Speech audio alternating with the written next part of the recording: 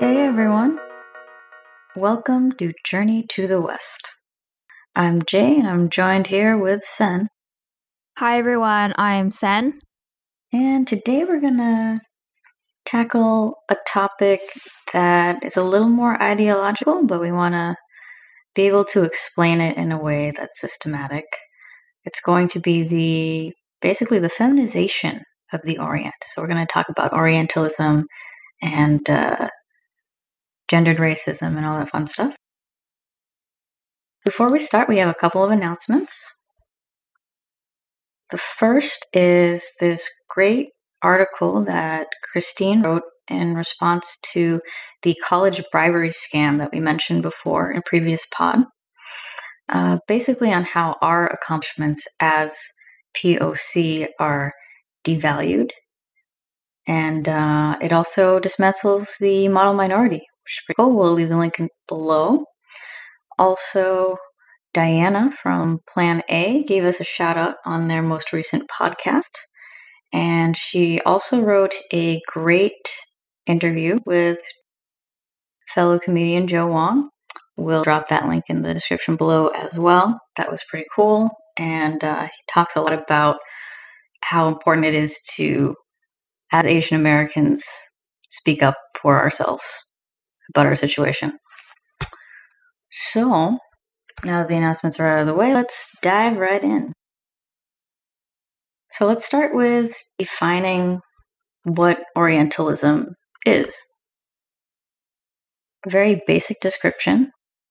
Orientalism is the stereotypical representation of, in our context, Asia, that embodies a colonialist attitude.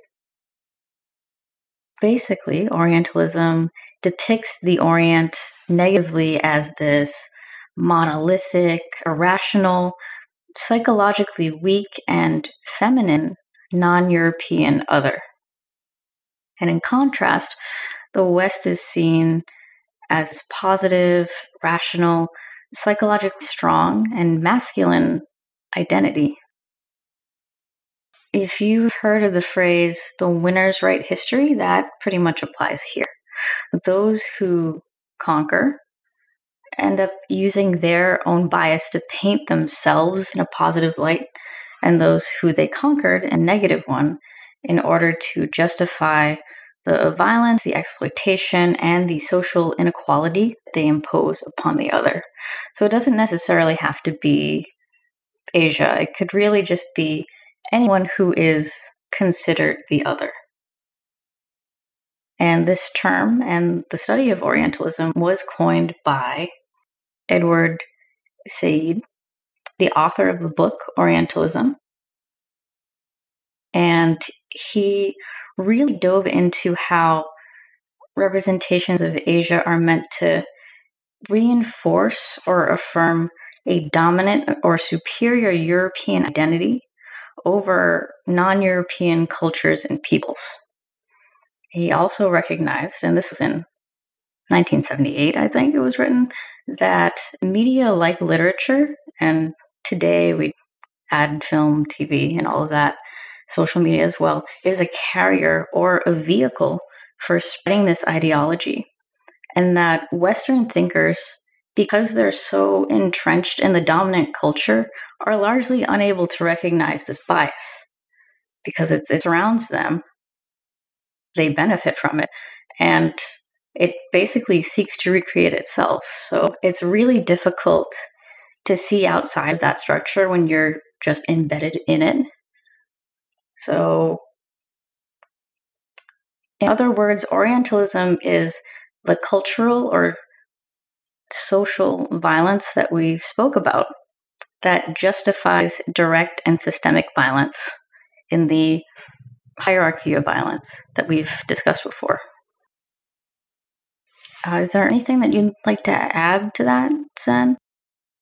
I watched this little doco on Orientalism, which you can find on this website called Canopy. So as long as you have a library membership or you can access a library from uni, you can watch all these videos for free. But he mentioned in the doco that he's a Palestinian American, and his research has a lot to do with finding his own identity and not so much like defining who he is or what his culture is, but more so in relation to racism in the West. But he talked about how growing up, he would see all these like really weird caricatures of the Middle East, which would be in the form of something like Aladdin or really Orientalist imagery of like people in turbans sitting in the desert and all that. And it really seeks to really extract any core humanity of the people, because it has really nothing to do with the lived experiences or the everyday person. It has a lot to do with this weird caricature of how the West imagine Orientals, as they would call them. We remain this caricature, and it's always stagnant. There's no progression. So we're always seen as this primitive image that, and I think if we're looking at like East or Southeast Asia, it's a little bit different from the context he talks about. There was this like kind of short doco on YouTube called Techno-Orientalism, and it kind of goes into how like East Asia specifically occupies this very technologically advanced space, but we're still beholden to these very traditional, backwards values, conservative Asian values that make us very, backward. Yes, basically, I think this is a good way to tell the difference between honest cultural exchange and just having ideas imposed upon you, because it's not like they're trying to learn about us. They're just imposing this idea of what they think we're like this caricature of a culture and of a people. And so that thing, it doesn't really evolve. It's so far removed from like the reality, though. That's like, obviously when we look at images of like Asians in like mass media, there's always a disconnect. It's also like kind of off topic, but like Fenty Beauty, the makeup range by Rihanna, they recently had this highlighter called like Geisha Chic or something like that, like this. And it's like, it's such a small thing, but like this whole like imagery of, say, Asian women too, it's like, it's so like hypersexualized and foreign. It's so far removed from who we are as people globally. But anyway, it's getting off topic. And the also the fact that they're using that to sell their products means that it's so recognizable and almost universal because of the cultural hegemony, that people see that and they immediately know what that company's going for. Yeah, it's kind of like there's people that might not understand like what's wrong, and it's like, it's just the implications. It's like these remnants that can never leave us, our society. We're basically being used. And to bring it to historically how Orientalism has played out and justified all kinds of shit, from the modern day advertising stuff to back during the colonial and imperial sex trade, sex trafficking, which we've spoken about in a previous pod at length. Even going so far back as the Asian slave trade, in which Asians were actually sold by the Portuguese as intelligent hard workers as well as sex slaves, as you do. Also, every war waged in Asia by Western powers has been one of dominion and of control and of, trying to extract resources or push their own socioeconomic interests. Everything from the Opium Wars to the Secret War has been out of an Orientalist mindset. And even something that we were talking about the other day, like me and Zen, the criminalization of homosexuality in Asia there's actually a really great article that you found that talked about how historically Asians were actually pretty open to same-sex relationships, and it wasn't until the colonists came that they basically fucked everything up, because that was a Victorian era social norm that was imported, and so everybody closed up when they adopted these Western ideals. And now, because the narrative is that the West is progressive and that Asia is backwards, we still have this ingrained in us that, Asia finally legalizing same-sex marriage and things like that, or being accommodating to other sexualities or gender identities, is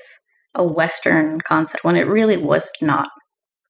Because, the article details a lot of how, I wouldn't call it comparable to, say, being openly, LGBT positive, but people were just more or less didn't care as much. It existed, but it was never, heavily criminalized. And I think the issue is with colonialism, a lot of, religious doctrine was kind of put in place. And homosexuality being, a Christian, doctrine. So they would impose this criminalization that it doesn't exist within, Asian culture too much. There's very little history of, direct persecution, a witch hunt for, queer people. But this was, a inherent demonization. I know this is a very small thing, but in Vietnamese, the gay derogatory slang for gay people is literally French, French in origin. So I think that these types of problematic and homophobic tendencies is very much colonial, but I think a lot of people think that it's some kind of inherent Asian thing where we're inherently racist towards each other and we're inherently homophobic, and that's completely wrong. Again, that doco with Edward Said, he did mention colonialism. Before it was more about resource extraction, but he cites Napoleon's, Napoleon trying to conquest Egypt as the first time where colonists actually brought to philosophers, historians, botanists, all these educated people to go over and survey the area to understand the place they're trying to colonize, to not only take resources but try to ideologically change them. And that's what colonialism is. So most of it being religion and being expounding homophobia, and also something as small as the sexualization of women's breasts, for example. A lot of this the photo archive stuff I've been looking at of colonized women, especially Asians, it's the exposed breast being very sexualized, and the fact that some of these women also, it's part of just their traditional dress, they just go topless. That's just how it is. It's seen as a primitive thing as well, because I think they cited some time during the Indonesian government, the Dutch weren't too interested in changing their ideology as much, but later they made this whole project where they banned women from showing their nipples out, because he was the president at the time was very fearful of how the country would look as a primitive nation. So that's something else. That sounds like internalized racism. Yeah. Well, yeah, I think we get the idea that historically this has been the bread and butter of Orientalism, is to extract and modify and exploit native cultures. And in the modern day, it might not seem so obvious, but Orientalism is very much alive and well, as you mentioned in ads and stuff.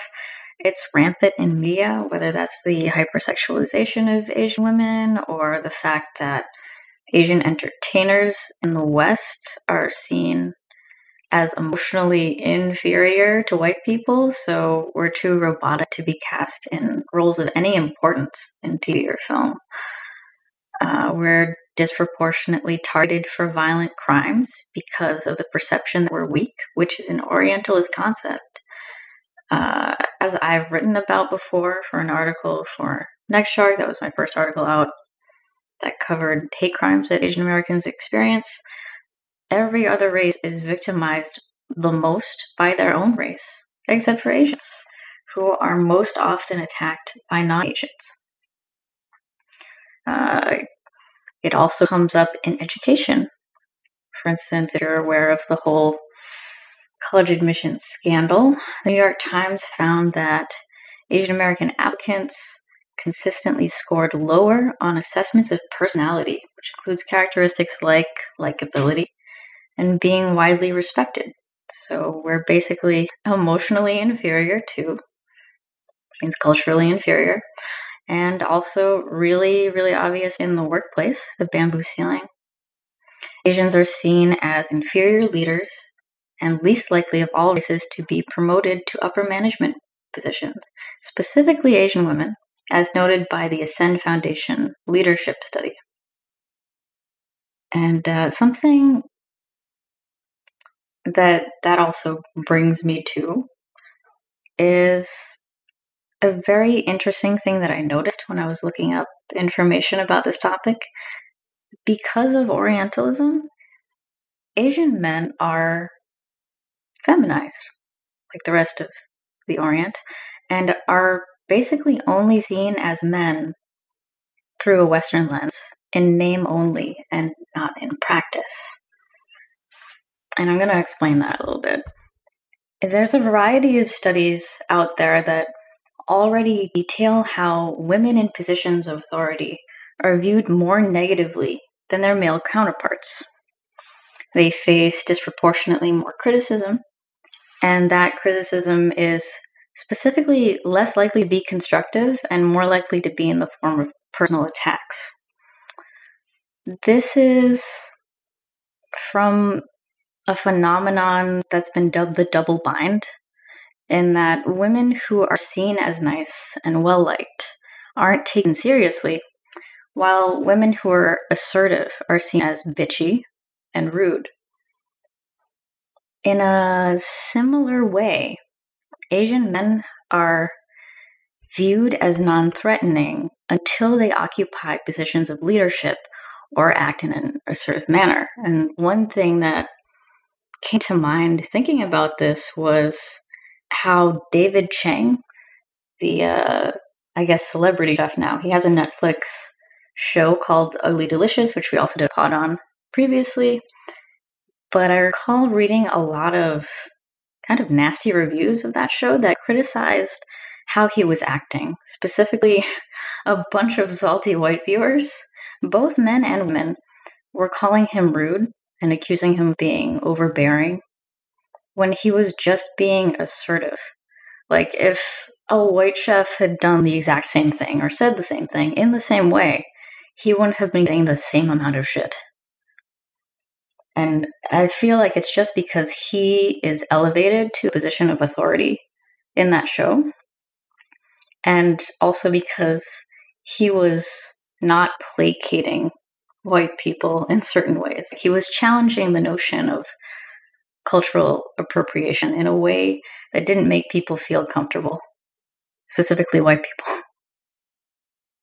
Well, the funny thing is, like, a lot of the people he talked to were his friends, so I just saw that as, friendly banter for a lot of the time. Because I didn't... The white chefs on the show, they didn't look really offended by anything he did. And when he went to Asia, again, he went to see his mentors and, like, people he had spoken to, and they didn't really see his very assertive personality as abrasive. I think that's that's a perception of the audience. they're projecting. Yeah. Because that's just how we interact with people. And if they're not fazed by it, then why are we? Which means it's something about us. And not specifically us, but specifically the white viewers, because that's who was complaining about that. But really, yeah, it feels like it's just a response to power. That whenever Asian men and women in general are in that position, because they're not supposed to have power socially in this really fucked up hierarchy that we live in the society, Orientalism is meant to strip us of our power. So we are seen as threatening when we do have it or perceive to have it, and we're then unlikable and seen as incompetent, and people want to push us out of those positions. This also reminds me of, I think we mentioned this before, portrayals of Vietnamese women during the Vietnam War. I remember Sen brought up a bunch of old pinup illustrations that like the US military came up with in their official pamphlets about Vietnam that basically portrayed Asian women as like sexually available to them. I don't know if you wanted to elaborate. Yeah, it was interesting because, I mean, other than being disgusted, I had to look at these things, but it was interesting how they would characterize the men as like, you know, faceless villains, and also characterize their whole campaign as some kind of like savior narrative, while also engaging in all this fucking, you know, sex bullshit. For example, like the ao dai, it has like a long slit towards the side, and they always drew women without the pants, even though we always wear pants with ao dai. And they characterize it as some kind of inherent cultural, like, promiscuity that the women have, for example. The reality is that there were so many women who were fighting in the war. And a lot of the mass media also, although they didn't make the women over-sexualized, they would always post them in positions of, like, being frail or fragile, being victims, like carrying their children out. And obviously that is reality, but the women who were fighting with guns in hand, whether they were South or North, you know, Vietnamese, they were like very subdued. They were never really shown in the media. And despite like this stereotype of like Vietnamese women being weak, like continuously being like, you know, challenged by, again, literal soldiers on the field, like the men, the white men, the American men just still saw them as this oversexed image. And that is just how like powerful Orientalism is, that it literally reshapes people's perceptions and therefore the reality. Because, for example, like Edward Said like cited a lot of books he read from poets and authors that he actually liked. And when he read about their view of the Orient at the time, he was like, wait, this looks familiar. And then he would flip to another book and he would realize that this like book that was published like 50 years earlier has the same fucking like rhetoric. It doesn't matter if these people like go all the way to Asia and see it firsthand. Their eyes are like, you know, tainted in a sense. Like they can't see people for who they are. It's just you're this caricature. And I know that sounds like somewhat like, oh, it's just a stereotype. It's like breaking stereotypes. It's very, people are very casual about that, but it's literally racism, you know?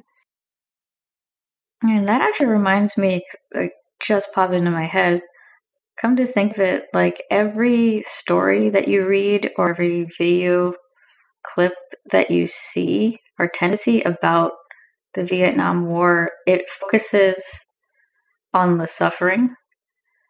You don't really see images the victimhood. It's all about the victimhood and not about people fighting back to protect their homeland. So even stuff that's like anti-war will still play up that Orientalist narrative of like, oh, they're defenseless and weak, and we need to save them, which is some bullshit. I'm trying to remember this Italian philosopher that he mentioned in the doco. I'm trying to remember. But anyway, I think it's interesting because he mentioned that there's this Italian philosopher that said something along the lines of like history being part of this like, you know, abstract inventory that a person has. And when we say person, we mean like a people, right?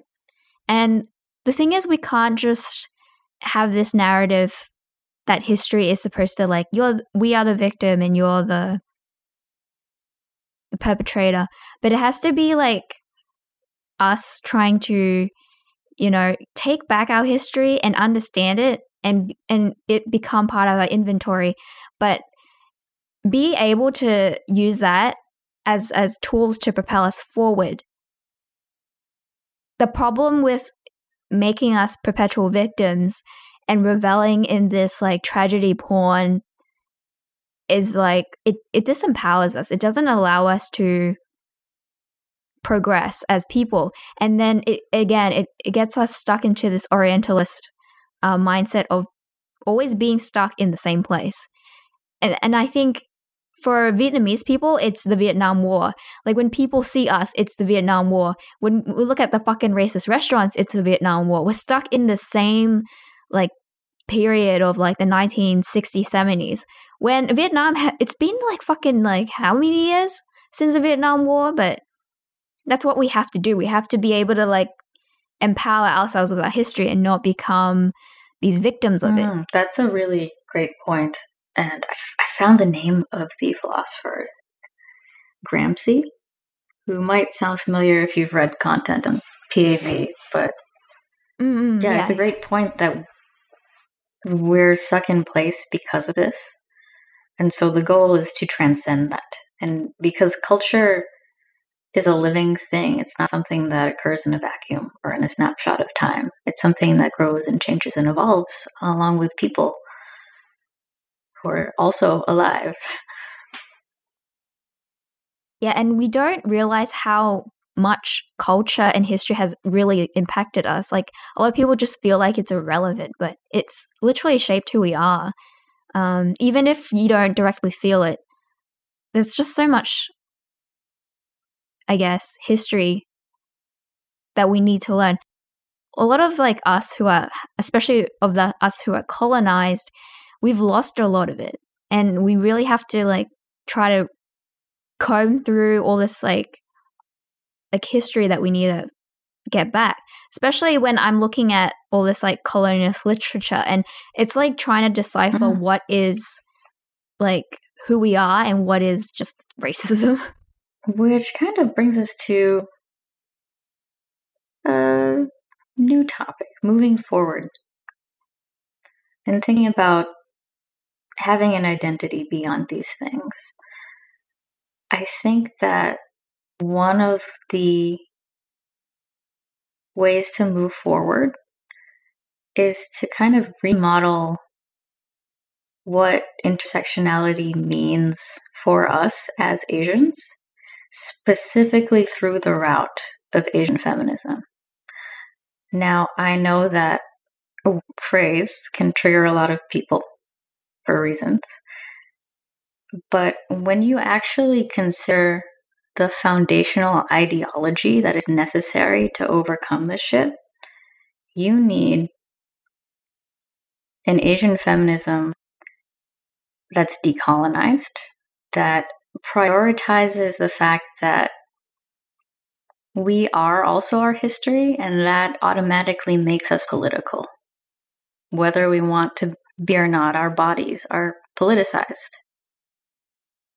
So we have to account for things like gendered racism, not just that Asian women face, but also the racism that men of color also face, specifically Asian men, and demand solutions to the problems that this causes.